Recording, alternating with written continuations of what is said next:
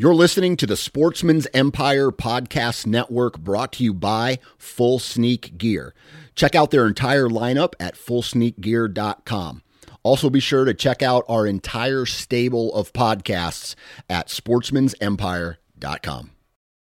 New from Moultrie Mobile, the Feed Hub offers first-of-its-kind cellular connection and control for nearly any spin cast feeder on the market. When used with the Moultrie Mobile app, you can monitor feed and battery levels, run feeders on demand, receive alerts when feeders are clogged, and remotely adjust feeding times. The Feed Hub is ideal for anyone who maintains feeders. Remove the guesswork and save time by planning feeder maintenance before you drive to your hunting property. For more information, visit MoultrieMobile.com.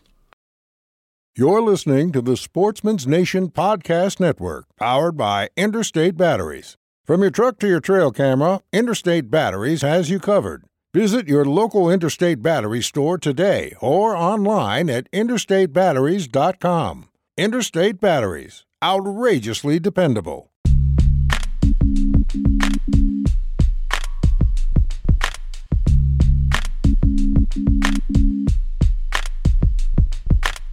Welcome to the Nine Finger Chronicles podcast, brought to you by Exodus Trail Cameras, the #1 podcast for bow hunting product information and hunting stories from across the nation.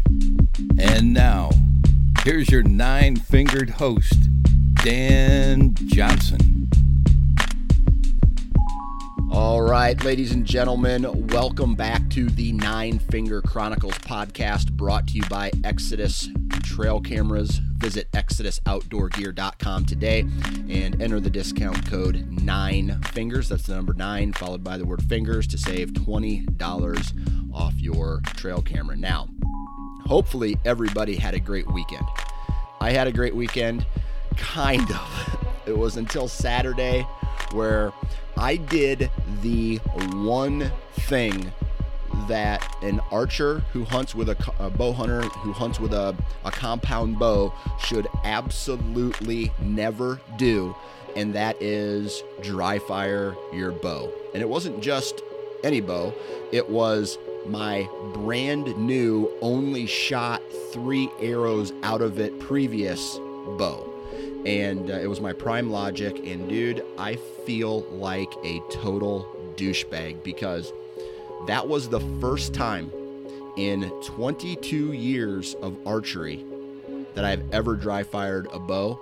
And man, string broke and one of the cams is damaged. I don't know anything about the limbs yet. I'm probably just going to send it back into the manufacturer, have them look at it, and then from there, I'll have to pay the price when it comes to, purchasing the new cams, the new string, and potentially the new limbs if those are damaged as well. But like I said, I think they look all right. A lot more to find out about that. But that's just a reminder that when you are setting up your bow, tweaking it, I was at an archery shop and I was in the shooting lane. And I shot 2 arrows.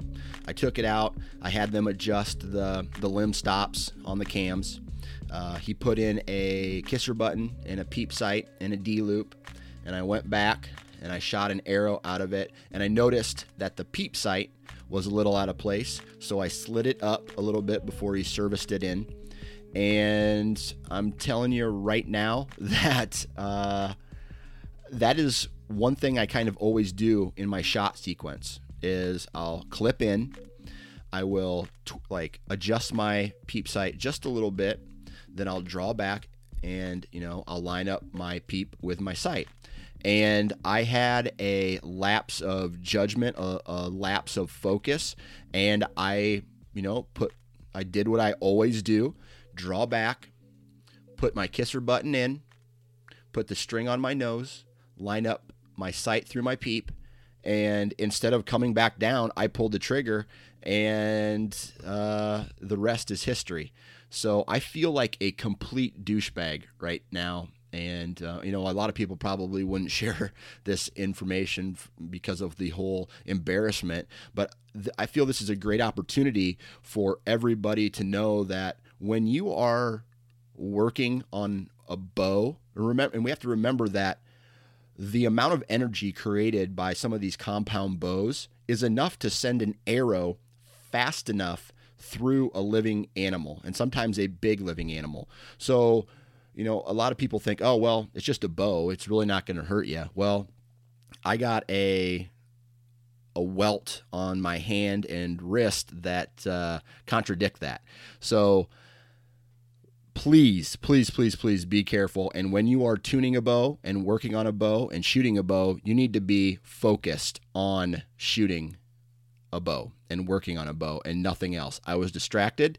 I had a lapse of focus, and that is what happened.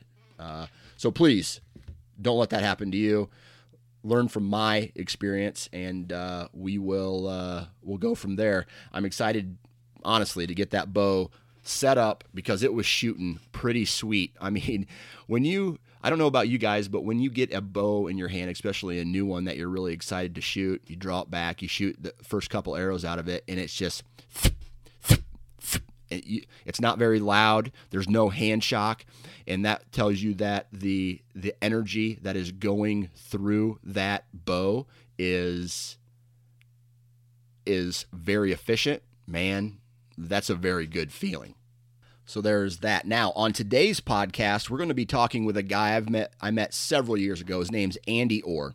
And Andy, out of Iowa, just like me, he is a hardcore whitetail hunter, bow hunter, just like me. Dude loves land, so he is also kind of a land consultant. So if you're looking to improve the habitat on your property, what Andy and his company does is they will go into it. They'll do some hinge cutting. They'll build the ponds. They'll plant food plots and help you design a farm that will, accomplish the goals, whatever those goals are, whether it's to hold more deer or to grow bigger bucks.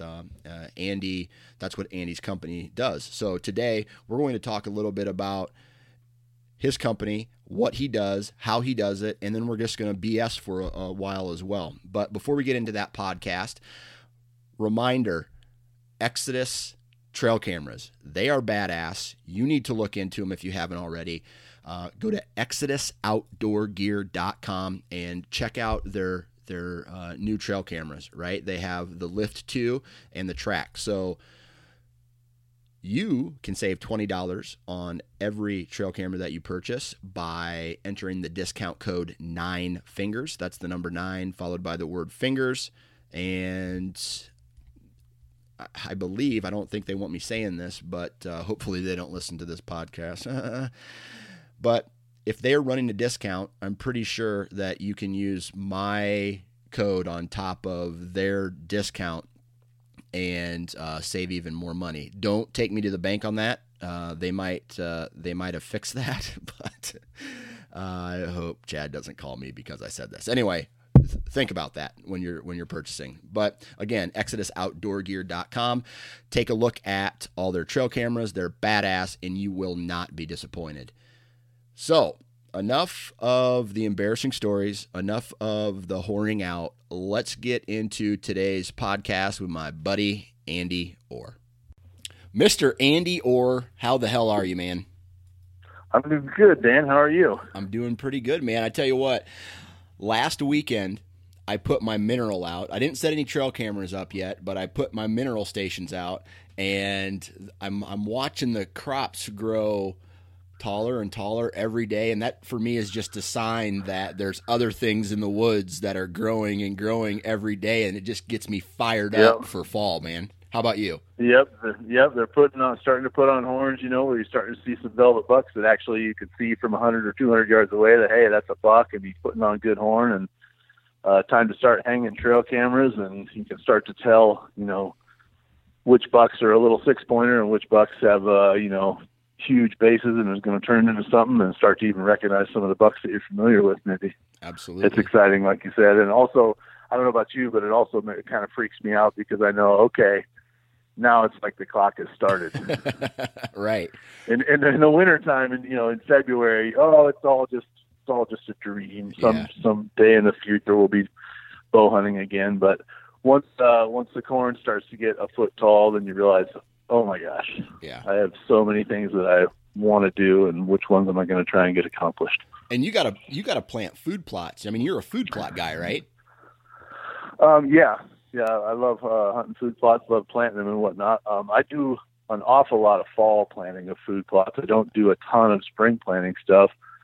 I haven't had, on the smaller plots, I really haven't had great luck getting either corn or beans to survive and just not get torn apart by deer. So we plant a lot of plots in the fall, a lot of stuff, the mixes that I make, and turnip type blends and tetraploid ryegrass type blends, stuff like that. And we're going to get into a little bit of that today, but before we get into the meat and potatoes of this BS session, how did your 2017 season go? It went really good. I was able to kill a buck that I was familiar with, a 6-year-old buck that I called John Wayne, and I filmed my hunting partner, him killing a great 7-year-old buck, just a giant.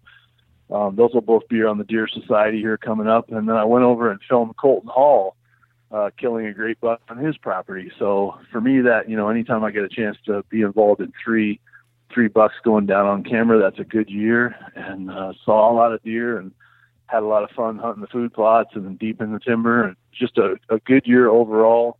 Got a lot of hunting in and saw a lot of deer. And then finally, was it November? I think I killed my buck on November 14th. And, that's getting pretty late. So I had a good long season, and then finally had some success in the middle of November. So really good season. Right. I tell you what, man, there comes a time for me, like my vacation started on, I want to say the 4th or the 5th this year. And I was tagged out by the 3rd. And the year before that was 2 days hunting, and I was tagged out in Iowa. So those early season, or I want to say early season, but those early rut vacation hunts where you kill are awesome. But then you start getting into like the 11th, the 12th, the 13th, even a little bit longer. And there still may be some movement, but like I start second guessing everything at that point, because it's like, what am I doing wrong? Because by now I should have something on the ground, or I should have something patterned or whatnot. Then it gets a little crazy. Right. That's the tough time. And when it starts getting into that window where I was right on the doorstep of, full lockdown. And that's a frightening time for, an Iowa bow hunter, or I guess any state bow hunter, when you know that those bucks are now they're hanging tight with does off in little points and draws and weird spots, and that's a scary time. So I was really happy I caught a buck doing just what I thought he might be, what I was hoping I might catch, which was, he was, off a doe and was just covering ground through the timber looking, and I hit him with the extinguisher, and he freaking finished right to the tree kind of thing. I mean, he was in between does and very, very receptive to the call. So yeah, I love really catching lucky in that way. Yeah. I love catching deer. 'Cause that's how I killed my deer this year. He came into the picture. He kind of was looking at these does. He scent checked them. I don't think the does were quite in heat yet. I hit him with just one, and he turned around and walked right to me. And I love when deer do that. It's just so cool. Yeah, when they're on the program, it's just amazing. You can go a number of years without having, that perfect response out of a buck like that, but it's pretty amazing when it goes down correctly. Absolutely. Now, when you go into let's use last year as an example. When you go into a season, do you have a hit list put together, or are you more of a, well, let's just see what shows up kind of guy? I would say it's a combination of both for me. I don't have a large property that I own or anything like that. I'm spread out on a number of different properties. I have small leases and several handshake properties. And so I've got deer in mind, depending on what the cameras have told me. If I've got good pictures, I've got some bucks that I'm real interested in. But at the same time, I'm always, kind of aware that a ghost buck can show up anytime, a buck that I'm not familiar with. And, if I can judge him on his feet that he, hey, this is an old mature buck or that I'm interested in, and he gets me wound up at the time. It's pretty rare that I go into a season like having just one or two bucks that I'd be willing to kill. I mean, generally there's a number of them that I'm like, hey, if I saw that deer or right. for me, I really, really love old bucks, and sometimes when they're, when I spot them in the woods, and depending on their behavior and how they're acting, and just if they come in like they're just king shit of the entire woods and they own everything, sometimes that really gets me going, and I might choose to shoot a buck that, I didn't really think from the trail cameras that, he was going to be a buck that I would be willing to shoot, but Right. then you see him in person and you realize, holy cow, this dude is just a buck stud, and he looks awesome, and I want to put him on the wall. Yeah. I want to eat him. Yeah. That's something that's crazy, because a lot of people, they talk about, you got to shoot the mature buck. You got to shoot the mature buck. But what a lot of people don't realize is that there is a difference between the dominant buck in the woods and a mature buck, because sometimes the dominant buck can be younger than the more mature bucks. And especially when that buck, you see that buck in velvet, and you're getting trail camera pictures of him all summer, and his body may not look big, but then you see him from the stand in late October or November, and he's just swole. He looks like that pit bull coming through the woods. Dude, I love that. I know. It drives you crazy, and like you said, the trail cameras, for the most part, they'll really tell you a lot, but there's times they just don't convey. As a buck grows, his head, his face, his neck, everything grows with him. And so you can get these trail camera pictures and you're thinking, that's probably, I don't know, maybe he's 3 or 4 and he looks like a pretty decent buck. And then, like you said, you see him in person and he's a foot longer than you thought he was and just a giant, and you realize immediately, oh my gosh, that's a buck that I'd definitely be willing to harvest. And of course it depends a little bit for me anyway. I'm sure it does for you too. It depends on your mood a little bit that day. Sometimes you're just in a little bit more of a mood that, hey, that big 9-pointer looks awesome today, and he's putting on a show, and so a lot of factors involved, but yeah, and that's something that I've never really thought about. But last year for me was a perfect example where I walked into this property, this buck came in, he looked great, he kind of ruled the roost when he walked in, and I felt like that was a good buck. Now, after shooting him and walking up on him, I realized he wasn't a mature buck, and he wasn't the best, probably either the dominant buck either. But I felt like that day I wanted to kill something, and that buck was in the wrong place at the wrong time. Yep, it can happen for sure. And like I said, for me, I just try, and I don't know, your goals change through the years, and where I happen to be in my particular hunting evolution at the moment is I just really, really like killing older bucks, and I can perceive that, hey, this is a 5 or 6 year old buck or older, then I get awful excited pretty quick. Yeah, absolutely.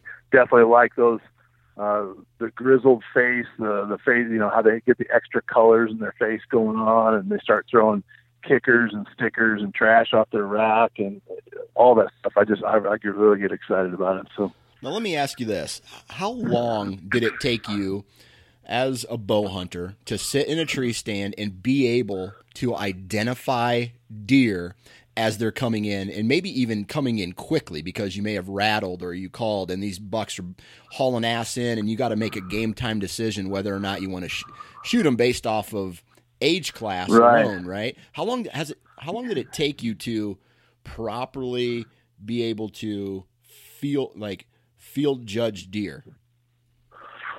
Yeah, that's a good question.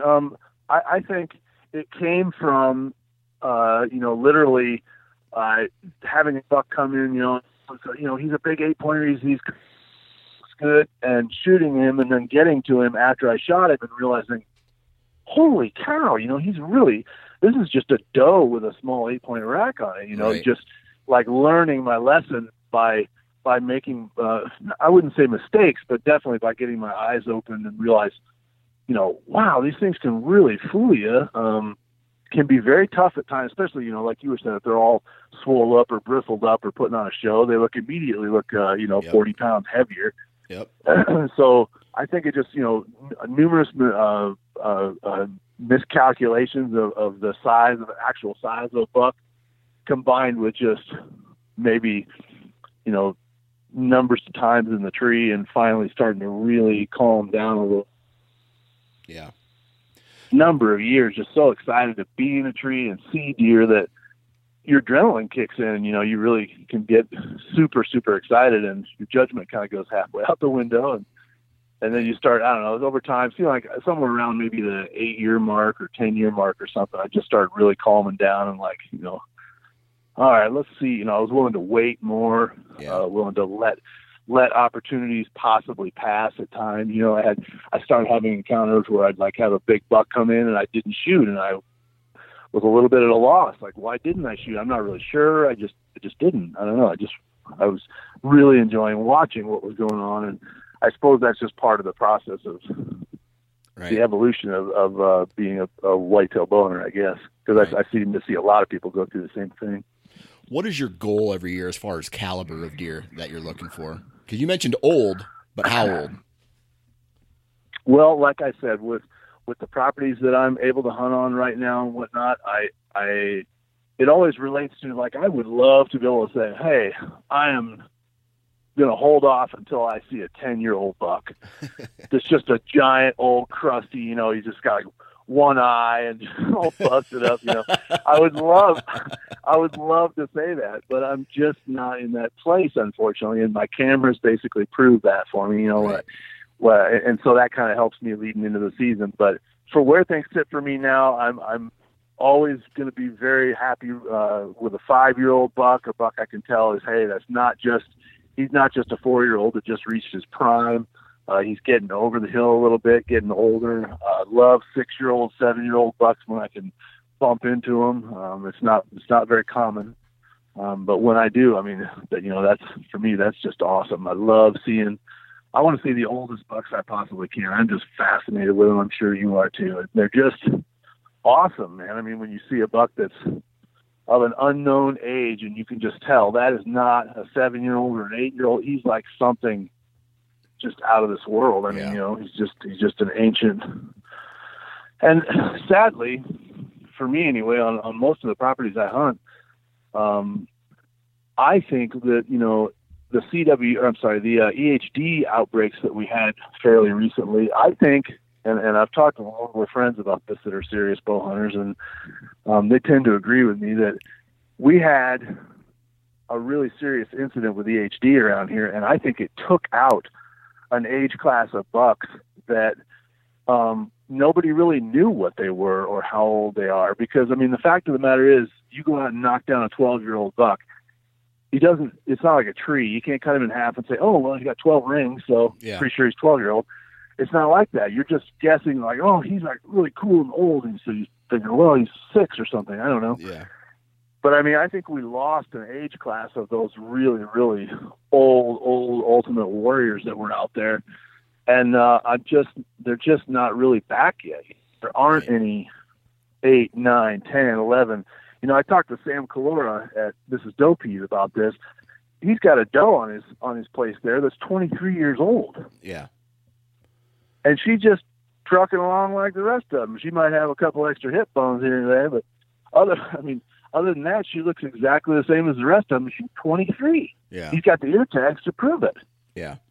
I mean, so I'm just left flabbergasted. Like, what are these things even capable of? You know, could there literally be, you know, on the right farm, could there be a 15 or a 17-year-old whitetail buck walking around? Yeah, I would assume that those scenarios are possible with proper nutrition, you know, just like what we're going to talk about here in a little bit, you know, food, water, cover, no pressure, I feel, and, you know, winters, when you run into a couple low winters, or, you know, winters where there's great food, like 2 winters ago, we hardly had any snow here in Iowa. It was really mild. And then, I don't know about you, but on the trail camera side of things, I saw a direct result in antler growth because of that mild winter.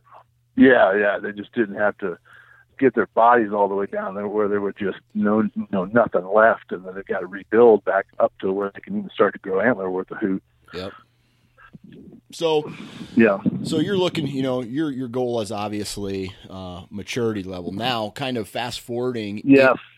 5 to 6 year old bucks get me really excited. I don't get overly carried away with. I mean, I haven't measured a deer. I killed a 227-inch deer in 2009.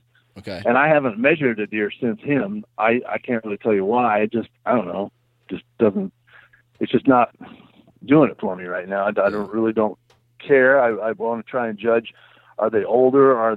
Do they have some character? Things like drop tines and stickers and stuff like that. I love that, and color in their face. I just don't measure them anymore. So that doesn't really factor in. It doesn't get me too. I'd much rather have a heavy, beefy mass monster that's 140 inches than I would a 165-inch 3-year-old that has spindly long tines. Yeah. I love the bulk and just that. When you look at them and you're just like, what stories could that dude tell? Yeah. Yeah. I tell you what, I had the deer I shot not in 2017, but in 2016. He was a brute, right? He was probably a 4-year-old, but he had a huge body. He might have been 5, who knows? But I took him to the taxidermist, and based off the measurements, the taxidermist was like, "Hey, man, I got a special order form from Canada because his front end and neck are so big that the regular forms aren't going to fit him." So I got that's awesome. And I got a little swollen pride from that because this buck here, he needed a special form. Now he's nothing to brag about in the antler department, but and then in 2012 I shot a buck that was definitely 300 pounds, and those when you take your trophy picture and the buck makes a 230-pound man look small, that's money, man. Yeah, even the feeling of walking up to them. When you walk up to those animals, I always call it, it's like they got an extra foot of body. They're just an extra foot. You walk up and you're like, why in the, this thing is walking around in the woods while I'm sneaking in the dark. This thing could freaking pound me into the dirt like a nail. Mm-hmm. I mean, they're really, really impressive when they have that just massive, massive body size and awesome animals. So, with all that said, do you have, is there a buck that maybe he's alive, maybe you don't know he's alive this year that you're really looking forward to hunting? Yeah, there's two. I guess there's two of them. Yeah, there's a buck on one of my properties I call Reinhardt that. But first picture I ever got of him, he looked just like a 3D target, and I was laughing about it. I was calling him Reinhardt. But since then, he's grown and thrown a bunch of stickers and kickers and stuff. And he was a beautiful 5-year-old last year. I mean, just a great looking deer. Would have shot him if I had the chance. Never saw him during daylight during hunting season. I hunted him a number of times, a few times with my kids, which are always we're sitting in the shadow hunter and they're laughing and eating granola bars and everything else, but still, I gave him a good shot and never saw him during hunting season. And then there's a buck I call Blockhead on one of the other farms. There was a big 5-year-old 10-pointer, same thing, and except I'm not sure if I would have shot him, but I guess it would have depended on the scenario. But I was hoping I would maybe not get a shot at him because I know he's going to be even bigger this year. Big, wide, straight 10-pointer, just heavy mass. Well, I'd love to see either one of those deer. Just that becomes another part of it is seeing deer that It's just hilarious to me because I can remember my early days bow hunting so clearly. Just being just stunned and shocked to see a mature buck of any kind, and now we've come to this place where you have a buck come walking through the woods and you throw the binocs up and you know exactly who that deer is. You've got 720 trail camera pictures of him, and you burned video of him, and you saw him when he was in velvet, and just to be able to start to put together those pieces of the story that's pretty exciting. And I'm just reaching that level with my bow hunting and video stuff, reaching the level where, knowing individual deer is something I can sort of do. And that relates mostly to the properties I have. I have a lot of landowners I work for that, they know 24 bucks on their property. Just almost on a first-hand basis. They've got millions of pictures of them, but unfortunately I don't have quite that ground yet, but I'm definitely working in that direction. For sure. And that's one thing that helps a guy. For me, it's always good to know what deer are in the area based off your trail camera intel. And so you can identify them just by the rack. right, when they're coming through the woods, because bodies change obviously from summer to fall, and that 3-year-old, that no neck 3-year-old that you don't want to shoot starts getting swollen, and then you're like, oh God, here comes a 4-year-old, but you look at his antlers and you go, hey man, that's George. George is a 3-year-old. I'm not going to shoot him. And then you get the opportunity to watch, a beautiful 3-year-old walk by your stand and just use that encounter to, prepare for the next one. And when I don't have that, like over the past couple of years, just because of work and family and just less time dedicated to hunting, unfortunately, those kind of scenarios seem to be going away for me. And it really frustrates me because I want to know every deer that's in the woods. Yeah. That's the goal for sure. Yep. Takes a number of cameras, and then it takes quite a battle plan too. Yeah. Work with the guys on that all the time, trying to get them to understand that, hey, you cannot simply go out on 80 acres and put out 12 cameras and just drive around every 2 weeks or a week and pull cards on them. And it just doesn't work like that. I mean, you're absolutely detonating your farm. You're creating such a shockwave of human intrusion that it's bad news. I mean, it's really, really destructive. I knew a guy in Illinois that had 44 Reconyx cameras on one 220-acre farm. Yeah. And, at the end of the day, there's just no way you can run all those cameras and check all those cameras and not have a massive, massive human footprint. Yeah. And so that getting a system involved where you understand, hey, I can come up the east side of this property and then angle in slightly, but I don't want to go more than 100 yards because I'm starting to get into bedding, and that's where I'm going to put my mineral site and put my camera or whatever, whatever your system is. We run a lot of camera. I'm sure you do too. We run a lot of cameras where I'll put a camera up and say the 1st of July that's on the way to one of my tree stands. It might be 100 or 150 yards away. I don't like putting them really, really close to them, but say it's 100 yards away, but it's on the route that I sneak into one of my tree stands on. Well, then I won't touch that camera or be anywhere, in the vicinity until I actually on October, whatever, let's say I go in there on October 5th. When I first go in there to hunt that stand, well, then obviously I pull that card and try and get all the intel off it. And from then on through the season, you can pull a card on it when you're going by it, but otherwise you just, intrusion is just so destructive that. Yep. So let's talk about, because you filmed for a show called The Deer Society, and we'll talk about that in a little bit, but let's talk about what you do for your main job. Right. So I design farms for guys. For a while I was doing full-blown hinge cutting was the bulk of what we were doing, and we still do a lot of that. But what I do for guys is, let's say they've got a 200-acre farm, and they're trying to figure out, what can we do to make our farm better for deer hunting? And so I'll go in and start to try and understand that farm, with Google Earth images and by putting boots on the ground until I understand what's there and what the tree quality is and, what we can do as far as any logging, how to design that farm into a farm that's going to produce as many mature bucks as possible and let them hunt them as effectively as possible. The goal being to create a system that they can use from the get-go that, includes everything from their access routes all the way to where the tree stands go, where the food plots go, where the ponds go, where the hinge cutting goes, whether we're going to log any of it or change any of it or put in road systems, basically to try and create, the best possible system that allows them to hunt those bucks and kill them as effectively as possible and grow them, So starting from that framework and then trying to understand every variable that's involved and it all also has to be on a completely custom basis because every client is different in terms of what they want. But the goal being to create the best system I can for deer hunting on that farm and save them as much money in the process as possible so they don't waste a bunch of resources, Oh, I'm going to put in 50 acres of CRP or something and just, you can really burn a lot of money on this doing it quick. So the goal being, hey, let's do it from the beginning with a planned system so that we don't waste any resources. Gotcha. So let's say I owned a property and I said, Andy, man, I want to change my property. I want to kill big bucks every year.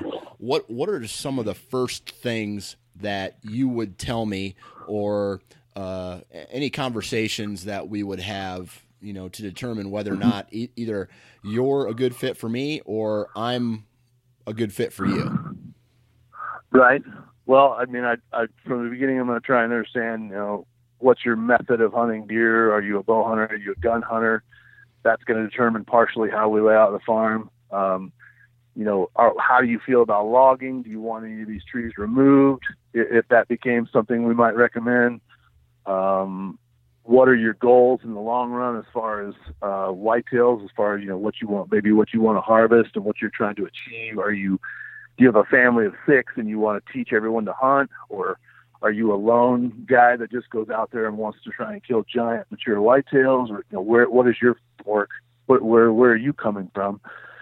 And then maybe talk about budget, what you're looking for as far as on the farm, what you might be willing to spend to try and create some of this stuff. Are you going to be interested in hinge cutting, or you just want to leave the farm as it is? And try and understand, what your goals are. I need to understand what your goals are from the get-go, so that I know where we're coming at the farm, Right.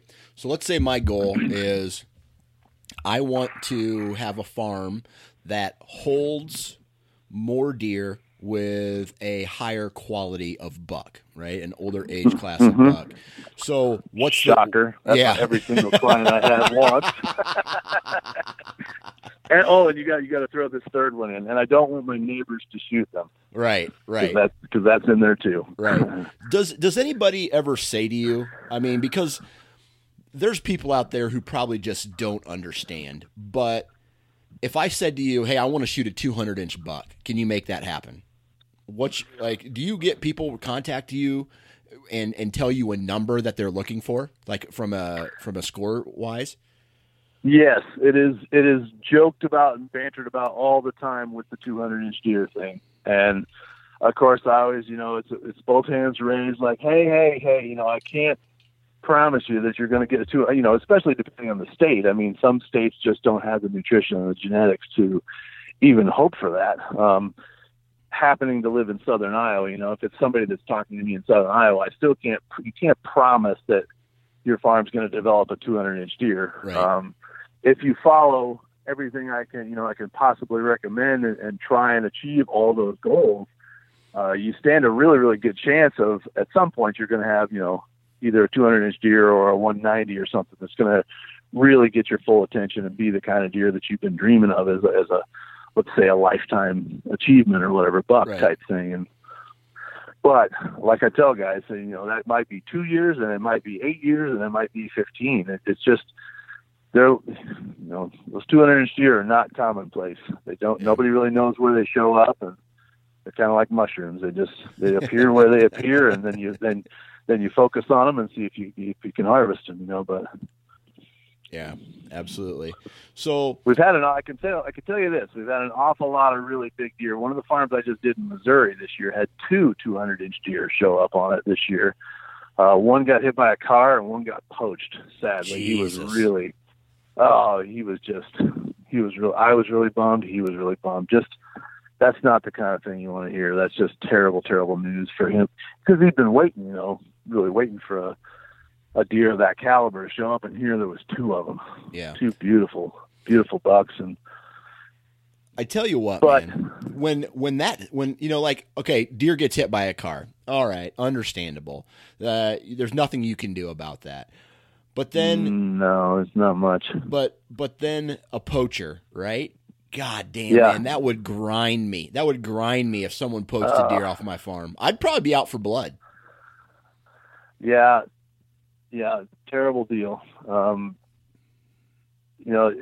the more you know about the story, the more you hear about it, then the more angry you get. If you just happen to find him dead, then, and I guess that's the situation they were in. They just found him dead, kind of thing. So nobody really knows exactly who it was or when it was, like that, kind of deal. But still, it's heartbreaking. I mean, those animals come along so infrequently that you want to know that deer when he was 3 and then 4 and then 5, and then pretty soon he gets to be 200 and he's 6 and 7 and 8 and 9, and then you kill him as a 10-year-old or something.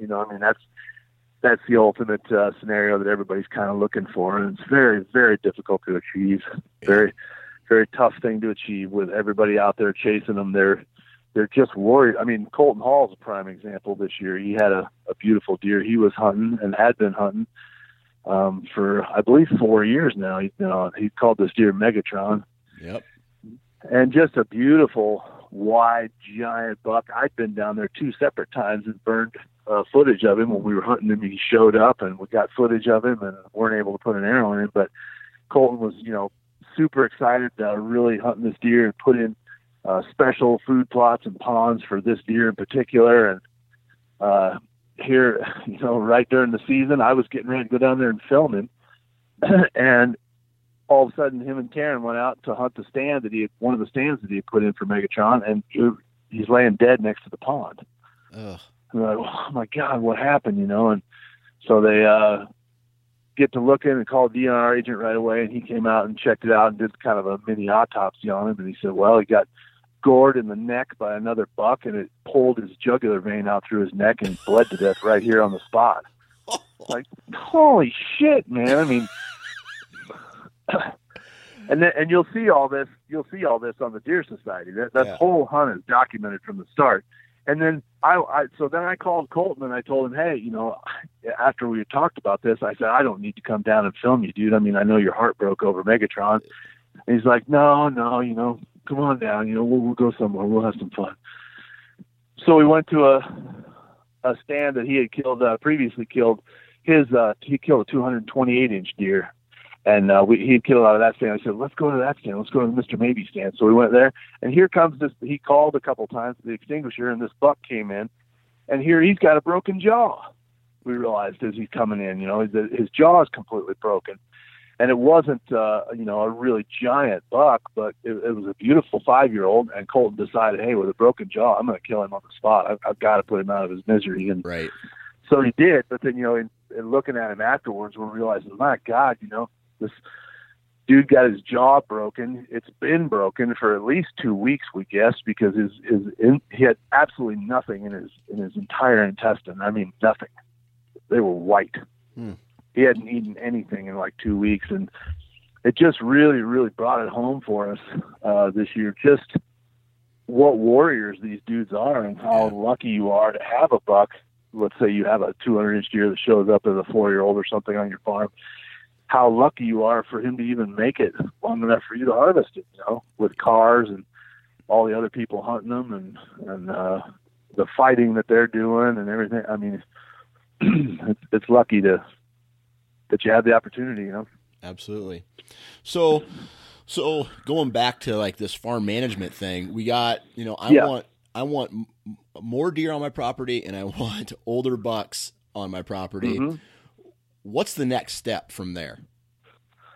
Well, so the next step, like I said, I'm going to try and get on the farm and understand what's there, what we have as resources, because basically, your farm has a lot of different resources and a lot of different things that you can work with to increase your carrying capacity for mature bucks in particular, and to increase your ability to hunt them. And so getting on the farm, understanding the trees, understanding the lay of the land and how it all works together, and then trying to understand where can I do things that will improve how many mature bucks you have on a farm and how you hunt them. Where are those things located, and what can we do? The number one framework item that we're using to increase carrying capacity on a farm is hinge cutting. Anytime I can, we will do large amounts of hinge cutting on a farm, hundreds and hundreds of trees, if not thousands at times. Weed trees that, are not, we're not out there just cutting anything. A lot of times landowners have specific requirements. They'll say, hey, don't cut any oak. Okay, we won't use any oak for hinge cutting. We'll use other things. Other times, obviously, almost nobody wants any walnut cut because they're a high-value tree. But so we're trying to cut elm and hickory and hackberry and some of these trees that aren't being utilized for the logging industry, and put as much food and cover on the ground as possible. And that becomes a framework for the entire farm. And where your tree stands can go and where your food plots and ponds and everything can go all depends on where that hinge cutting can go. So those things have to be designed kind of at the same time, those elements. Okay. And that's what we'll do, is design those elements all kind of simultaneously, so that you're not, because what happens if you don't, okay, I'm going to do a bunch of hinge cutting in here and I'm hinge cutting along.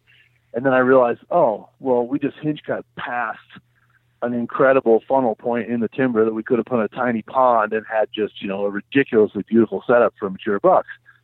I have to know where those things are at before we do the hinge cutting. And by the same token, you have to know where your stands are at, where they're going to be located, where your hinge cutting goes.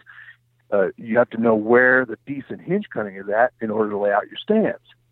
So everything kind of has from the beginning, and then even ponds and things like that. If you've got a bunch of high ground and sandy soil, hey, it's going to be really tough to put a pond in here. So that kind of relates as well, how everything works together. But yeah. That's that design element of trying to understand the hinge cutting and the tree stands, and your access is incredibly important. Obviously, if you've only got one access on the farm from the west side or something, then that's going to dictate a certain way that farm is laid out. If you've got access on all four sides of the farm and none of it shows from a gravel road and things like that, all these things are factors that play into the design of the farm and how we proceed.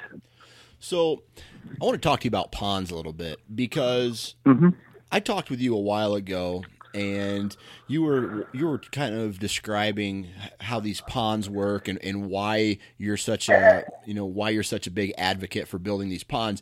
And we're not talking about really big ponds like you would see out on a farm that people would fish. You're talking about little small ponds that are designed specifically to have deer stop and drink out of them, right? Yes, and other animals obviously too use them and drink out of them as well. But we're doing it for the deer, obviously. And the best way to think about these would be almost like sand traps on a golf course. I mean, that's what they kind of end up looking like. They're just little pothole bunker type things that they might be 4 or 5 or maybe 6 foot deep, 15 or 20 foot across, something like that.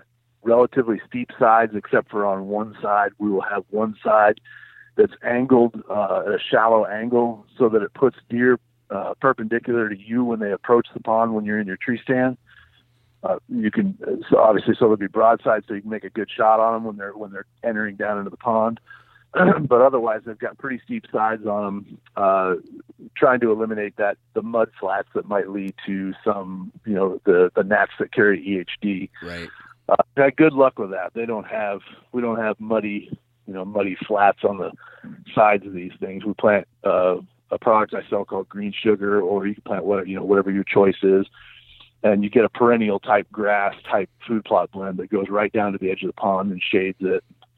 Really, really turn out nice. They turn out just beautiful, and the deer just absolutely love them. They're devastatingly effective at putting mature bucks in a really vulnerable place, because when you've got a pond like that's in full cover in the timber and you've got all this hinge cut bedding close by and you've got food plots close by, the bucks just feel like they can approach these things any time of day because they've been doing it all summer. Right. Right. They walk in, they get a drink, no one's around, they're in full cover. And that's the difference. A big pond out in the middle of a field is a completely different scenario from the mentality of a mature buck than when he walks into a tiny 20-foot pond that's in heavy cover in the timber somewhere on, maybe just on the edge. They can approach them so stealthy and come and drink and leave, and nothing sees them. Nothing. I mean, they're very, very sneaky, and they work extremely well for getting opportunities of mature bucks. Yeah, and that's unique because I've never, I've heard about people building ponds or putting in bigger ponds or putting in water containers in the out on their farms, but never ever in the timber and actually building the pond in there. Now, is this something that you're using terrain features to help you with, or do you get a backhoe in here and basically dig a hole? I think the most effective piece of heavy equipment to do it is a skid loader. One of the guys that works for me, Ryan Mesker, runs a skid loader just like a machine, and he can get into the timber and make a pond, that's in the timber right next to, 15, 17 yards from a tree stand location. Because, of course, again, you've got to pick out the location of the pond relative to where your potential tree stand trees are, and you better pick 2 of them, because if you only pick one and it dies, then, okay, now I've got a food plot and I've got this pond and everything else. I have no way to hunt it. So we try and pick at least a pair of good trees so that if one dies, you've got a backup. And he'll pop that pond in there. He might have to uproot 1 or 2 trees to do it, or move a couple of them or whatever. But and then you put that pond in there, and the heavier the cover around it and the thicker it is, and the closer its proximity to that hinge cut bedding area, I mean, the better off you are. They're just really, really nasty. I mean, both my 227 and Colton's 228 came off of tiny timber ponds like that. Yeah. Man, that's just because they just feel so freaking secure, Yeah. And it's a huge resource too, I mean, think about you and I. Would you go camp out on some ridge somewhere that when you got up in the afternoon, you had to walk 500 yards to go somewhere and get a drink? Yeah. No. Hell no. I wouldn't want to do that. I'd sit down. If it was in good cover, I'd sit down on that pond and sit 100 yards away from it on the downwind side, just sit there smelling does and smelling which bucks come in and stuff, and that's what they do. Man. So are you trying to put these ponds in specific areas like pinch points or bedding areas or, close to a food source? Right. Yeah. So anytime I can, I'll try and stack the odds on that. If we've got, like I was describing earlier, if we've got a big funnel trail that's coming through the woods, and I realize, hey, we haven't there hasn't been a pond location within 250 or 300 yards of here, then I might think, hey, let's combine this funnel with, we can put, right here, it's a ravine head funnel that goes around the top of a ravine. We can put a small pond in right here and kind of double down on the effectiveness of the pond and also capitalizing on that ravine trail, Yeah. Yeah. Anytime you can it kind of adds a multiplier, so. Right. Now, you mentioned your favorite thing to do is hinge cut on the, when designing these farms. Other than the obvious, you hinge cut to get more sunlight to the forest floor so that new growth can come up, make it, nasty and make it better bedding and cover. Are there any other benefits for hinge cutting? Well, I would say you brought up the cover and everything on the forest floor, and that's a good 50% of it. But the other 50% is food. I mean, you got to understand, these deer pound the snot out of twigs and leaves and buds. Not everybody knows it, but 60% of a whitetail deer's diet is woody browse. Yeah. And that is exactly what you're putting on the ground when you hinge cut. You're putting woody shoots and fresh buds on the ground, and they just eat the crap out of them. I mean, I can't even tell you how incredible it's been at times to walk up to things that we hinge cut 2 or 3 or 4 or 5 years ago and look and realize that, my God, look at the amount of leaves and buds that these deer have been eating off of this stuff this whole time, where you can see, you see what you see is a color change, because when they eat the buds and stuff in the spring off, well, then that leaf has to regrow right there. And when it does, it comes in smaller and it comes in a brighter green. And so you see tree after tree after tree where right at the 4.5, 5 foot level, everything gets real dark and the leaves are huge and dark. And you're like, what's going on? Why is that? And then you realize that's because every single bud that could be reached by a white-tailed deer on this freaking tree was eaten. Yeah. And everything from 4.5 foot down is lime green, and the leaves are like an inch long, and everything above 5 feet is great big leaves that are 5-6 inches long, dark green leaves. You realize, my God, and then you look around and you realize there's another one, and another one, and another one. It's just a giant food source on a farm and it's also a food source, remember, that has incredible protein content, has incredible mineral content. The roots of those trees are dragging nutrients from 15, 20, 25 feet down below the soil, whereas the weeds and things that are on the surface, corn and beans, they're just getting nutrients from the top 6 or 8 inches of the soil. And it's also nutrients, things have been grown in that field over and over, so those are depleted too. So that's why we see, or in my opinion, that's why we see guys time after time, they're talking about, we've never had deer this big on this farm. This is my dad just killed the biggest deer any of us have ever killed in 4 generations of hunting on this farm, because all of a sudden you've got a level of nutrition that they never were able to access before. Yeah. And it's not a little bit, it's not like, oh, well, there's 3 trees and if they want, they can, no, there's like hundreds of them. Yeah. It's just a gigantic food source. And that also, I know it helps we see so many twins and triplets. It helps the does produce milk and helps with survivability. It's a really, really good thing for the deer. They love it. So hinge cutting's awesome, obviously, but really, really beneficial. So whether it's a 20-acre farm, a 200-acre farm, or a 2,000-acre farm, is your strategy kind of the same, just on a bigger scale, or do you change things based off of the size of the farm? Yeah, you definitely need to change things based off the size of the farm. On, like we did a 2,000 up in Wisconsin for Joe Thomas, and that's a giant farm. You can create on a farm like that, you can create a different kind of movement. You can focus everything a little bit more towards the center of the farm and try and guarantee that mature bucks aren't going to make it off the farm at daylight hours. Like I always tell guys, I can't control what they're going to do after dark, but we can certainly try and delay them into not leaving the farm until after dark, until after it's actually too dark to shoot, which basically saves their lives, because nobody can see them to shoot them. Right. But on a smaller farm, if you're designing a 40-acre farm, creating cyclical movement towards the center of the farm to hold all the deer in the farm isn't going to work. You've got to just create complete sanctuaries and areas and try and reduce the pressure on the farm as drastically as you can so the deer don't have another reason to leave, Yeah. And there are design differences. Some of the stuff stays the same, trying to create hinge cut bedding areas with large amounts of food, with ponds close by and great hunting setups that you can access.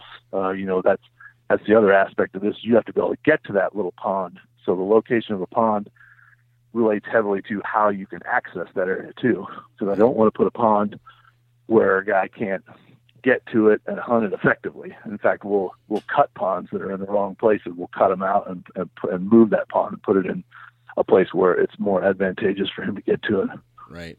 And that makes a lot of sense because over the years, I've learned personally that you can put a tree stand in the greatest stand location on the farm, and trail camera pictures are showing that, tons of deer are working that area, and then it's on a certain wind, but it's the wind you need to get to that stand, right? And so then your access route's blowing the timber out, and so how much does that play into the design of, let's say, like, because I take it, you're doing all these things, but you're also probably pointing out possible tree stand locations for the client as well, right? Yeah, we'll put a big ribbon, that cloth police tape ribbon on the stand so they know exactly which tree it is and the backup tree, or even 2. Sometimes there's 3 trees that we'll mark. But yeah, the trees are marked, the food plot locations are marked, the pond is marked, everything, and then of course they get a 3-foot by 4-foot, or some guys want bigger or smaller map. And then I give them an electronic map as well. That has every aspect of what we're talking about, from the hinge cutting all the way to the access routes, the food plots, what needs to be in the food plots, how they're organized around the stands and the ponds, if it barricades, if there's any recommended, things like that. That's all on those maps. And like you said, I mean, it's at the end of the day, it has to be absolutely surgical as far as your entrance and your exit, because the second you start playing around with crappy entrance and exit, well, do you like this sound? Is that a happy sound? No. And of course, what are they going to do the second that happens? Andy. Yeah. That son bitch told me to walk in right here. And he's nuts. So it really has to be laid out correctly. And that's from the get-go, that's a super important. I mean, that's top priority. You have to understand the accesses before I can even guess that we might have a tree stand location in a particular spot or a pond in a particular spot. Definitely need to understand the access and what we're going to try and create. I just did a consultation on a farm in North Dakota with some great guys, and they had a gas-powered buggy, like a Rhino or something. Yeah. And it's very loud. In the process of talking, you know, I'm asking questions and trying to understand what we got going on, where we're headed. And I asked, you know, do you guys hunt out of this? Or, yeah, we hunt out of that. Well, the way the farm was laid out, they're driving right up the center of the farm in a loud gas-powered vehicle. And I was like, you know, that is a huge problem. That's a really, you know, you're alerting dozens and dozens and dozens of deer to exactly what you're doing during hunting season. And, you know, is there any chance that you guys might want to trade this in and possibly get an electric? Or either that, or we're going to have to come up with a different way where you park on the opposite side of the farm and walk in. And, you know, they began to realize, like, oh, you know, well, that explains a lot of stuff, because they'd have trail camera pictures of a particular mature buck on a food plot for 7 days in a row. And they're going in all excited to hunt him because, of course, he's going to be there on the 8th day. Well, he never shows up. And then they do it 3 days later, and he was there for the other 2 days, and they go the 3rd day, and he doesn't show up. The deer's just listening to you drive in, you know. And then leaving. Yep.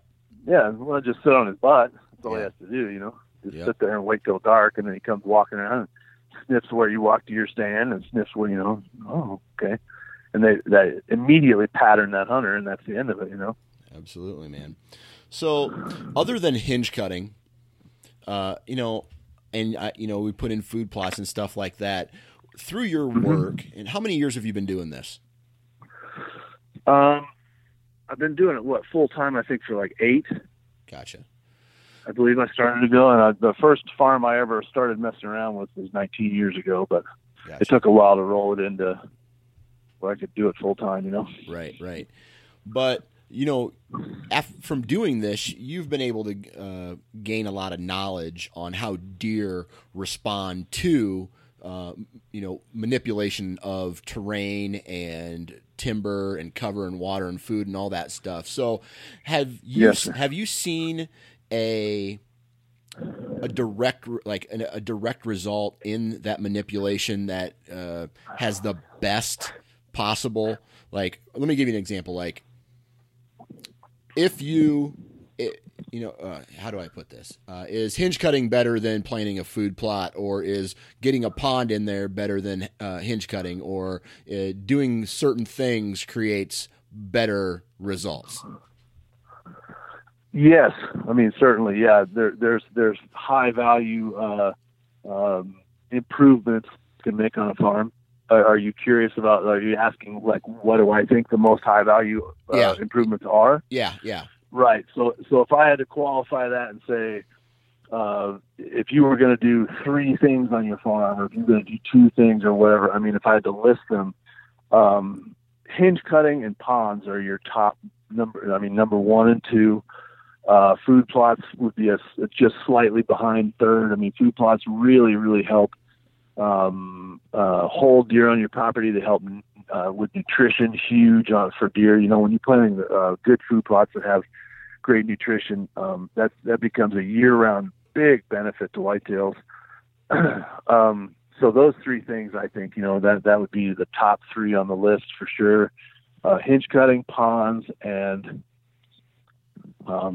food plots, and then from there,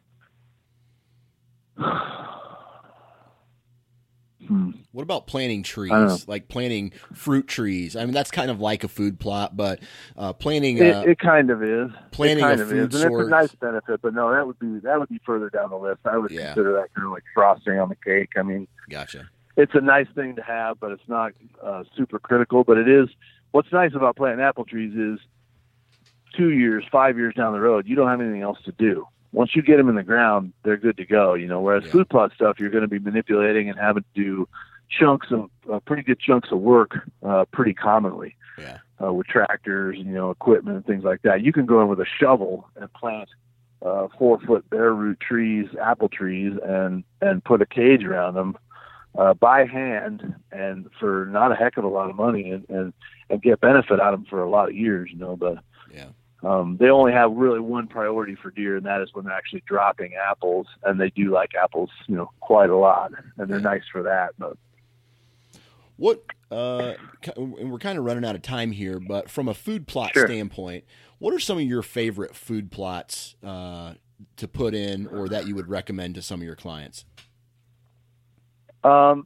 Yeah, I have several mixes that AWS sells, and the reason for that is I was dissatisfied with a lot of what was out there, and I just really felt like, hey, I have to get involved and work to design the best mixes I can design for the guys that I'm working for, because basically I wasn't able to recommend anything decent to anybody and know that, hey, this is a top quality product that they're going to be very excited for with the results, Right. And so I began designing food plot mixes and working towards having as many good quality mixes as I could that would really perform in the window that we needed to perform.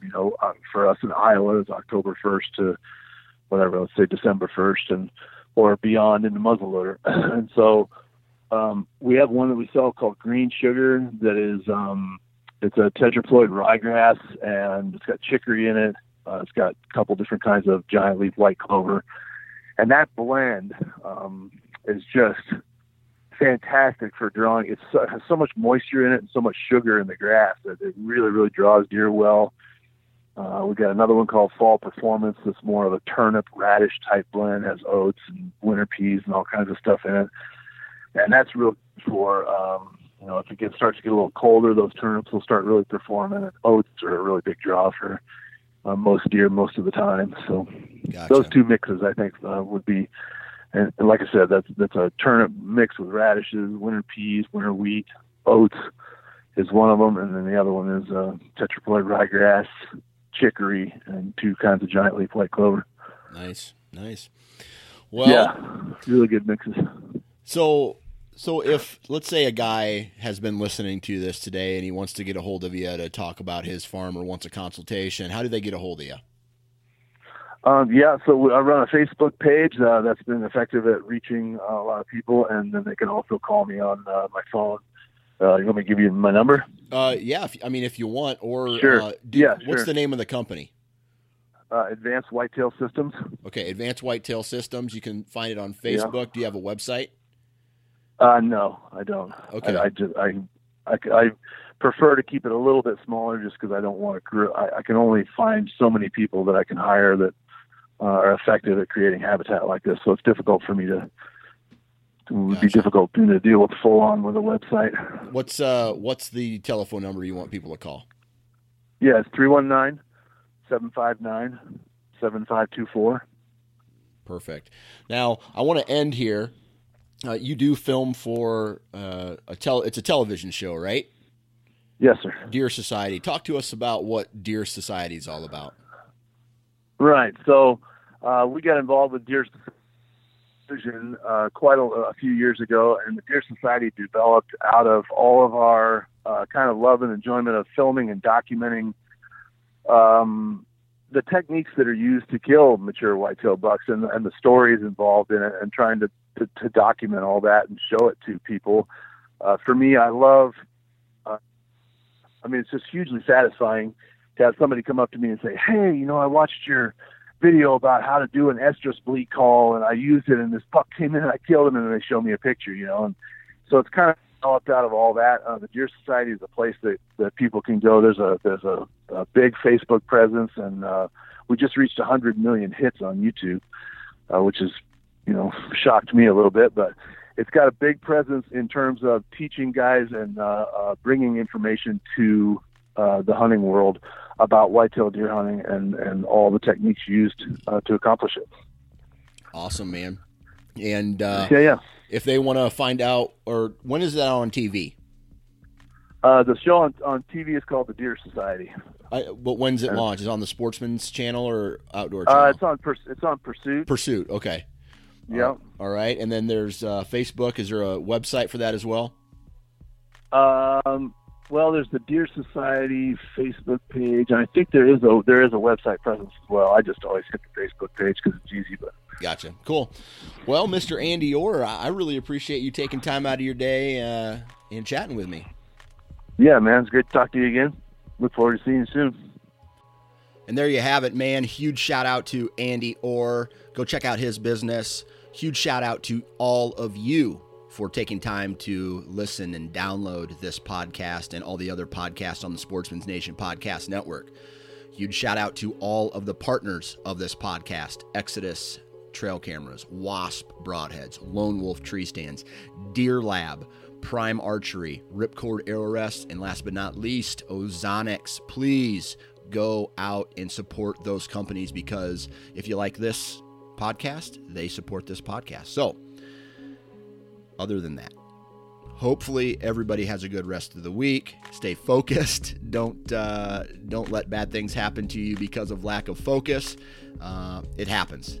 So just keep your eyes open and your ears open, and you should be all right. I don't know where that was going, but if you haven't already, please check out the Sportsman's Nation Podcast Network on the Whitetail feed and the Big Game feed on iTunes or wherever you download and listen to podcasts. We're there. So subscribe to us and like us and spread the word, because, man, we have got a lot going on. I didn't even mention this in the intro, but I'm going to be starting a vlog. I put a little intro video out there, and hopefully everybody likes it and you're excited, because I'm excited to start putting out some additional content. If you haven't already, you should go to Facebook and Instagram and follow the Nine Finger Chronicles and follow the Sportsman's Nation and all of the other podcasts and content providers of the Sportsman's Nation. Also, leave a review wherever you download your podcast, man. We would appreciate that. I can't talk right now, so I should end this podcast by saying, if you are going out into the timber and you're going to start hanging tree stands, please, for the love of God, people, wear your damn safety harness. Have a good week.